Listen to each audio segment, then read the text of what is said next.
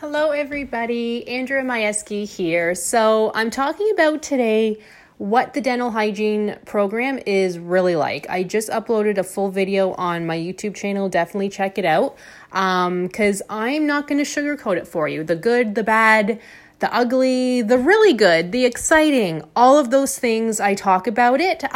Full disclosure here, so I am probably a very good person to talk about this. I took the dental hygiene program twice. Not because I failed, no, but because my first time taking the program, when we were about 3 weeks away from graduating, my school shut down.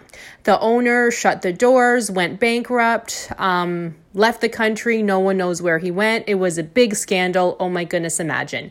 Yes, that actually happened. So 3 weeks away from graduating, you can all imagine you're pretty much done your program, no matter what you're taking. If you're 3 weeks away, you're pretty much done. You're just attending classes to say you're attending classes. Well, none of that mattered. We all had to take the program again. I know, ridiculous. So I took the program twice. So I went to Toronto for the second time a few months later, and I took the dental hygiene program again. So guess what? I hated the program. I didn't like it. Not just because, well, for no reason, really. Not because I didn't like the material, but it's a very difficult program. It's not for the weak, okay? If I can say that, it's not for the weak. But having that said, if you truly want to be a dental hygienist, just do it, you can do it. Remember, if I can do it, you can do it. If everybody else can do it, you can do it too. It's not forever. That's what truly got me through the program. It's a very condensed, intense program.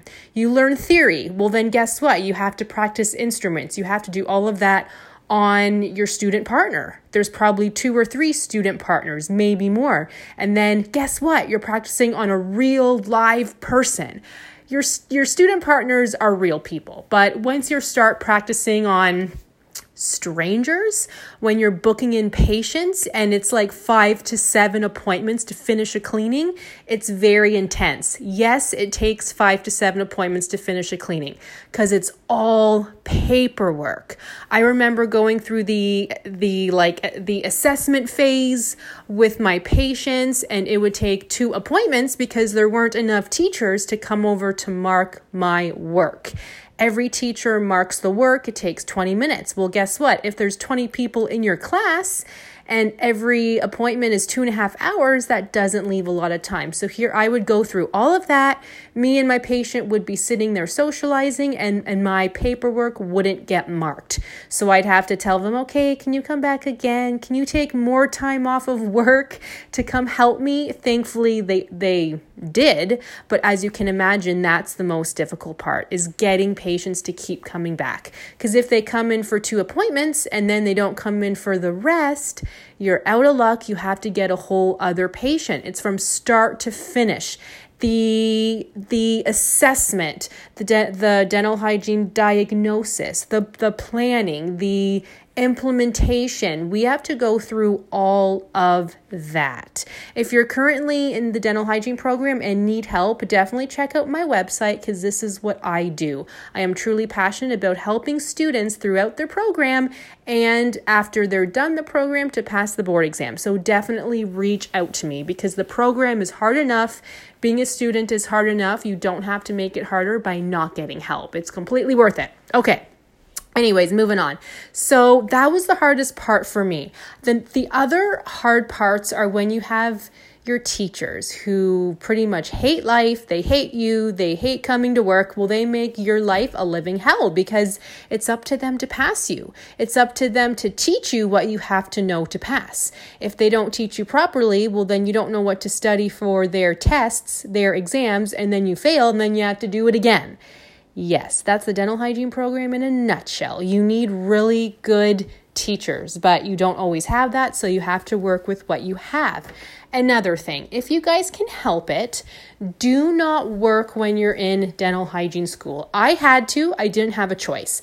But in hindsight, I wish I had taken out a loan or something so I wouldn't have to work while I was in dental hygiene school, because it would have been so much nicer to come home, take a nap, and then study. Not come home, head to work right away, study either at work or study as soon as I got home. I was in bed by like midnight every night because I had to study.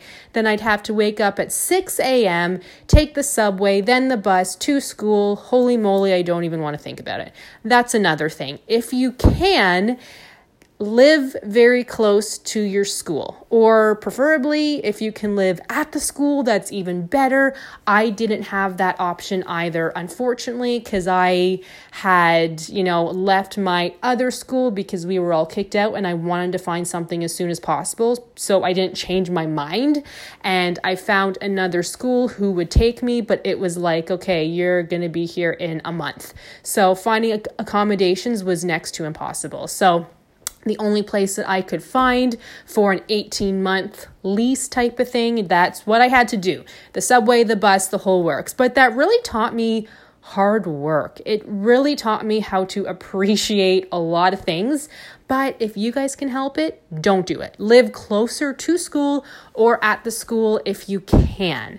So the dental hygiene program is not easy. It's very, very difficult. But let me tell you, if you want to be a dental hygienist, do it. Go through it. You can do it. Some tips for you are to try to be as organized as possible. So you're kind of planning out when to study, what to study, when your tests are, assignments are, projects are due, and manage your time that way. You will not have a life while you're in dental hygiene school. Just FYI, don't plan to have one. If you have a life, then you won't be doing very well in school.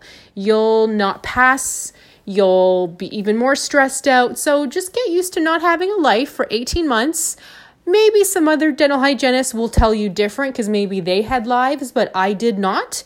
But I did very well in school and I'm clearly passionate about it because now I teach students how to do well in school too. But just so you know, you're not going to be partying every night. Anyways, but that's just me. I was not like that. But you can do it, okay? As I mentioned, if you can help it, don't work while you're in school, but if you have to work, just manage your time well. Constantly remember every day it's not forever. You can do this. You're going to be stressed out. You're going to cry.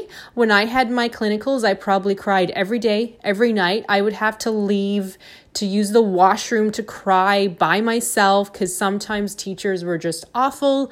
But yeah, so if that's you, don't think you're the only one. You're not. We all cried while we were in dental hygiene school. If you plan to cram for a test the night before, you're not going to pass. It's not that type of material that you can cram for. You truly have to understand it. It's not just memorizing.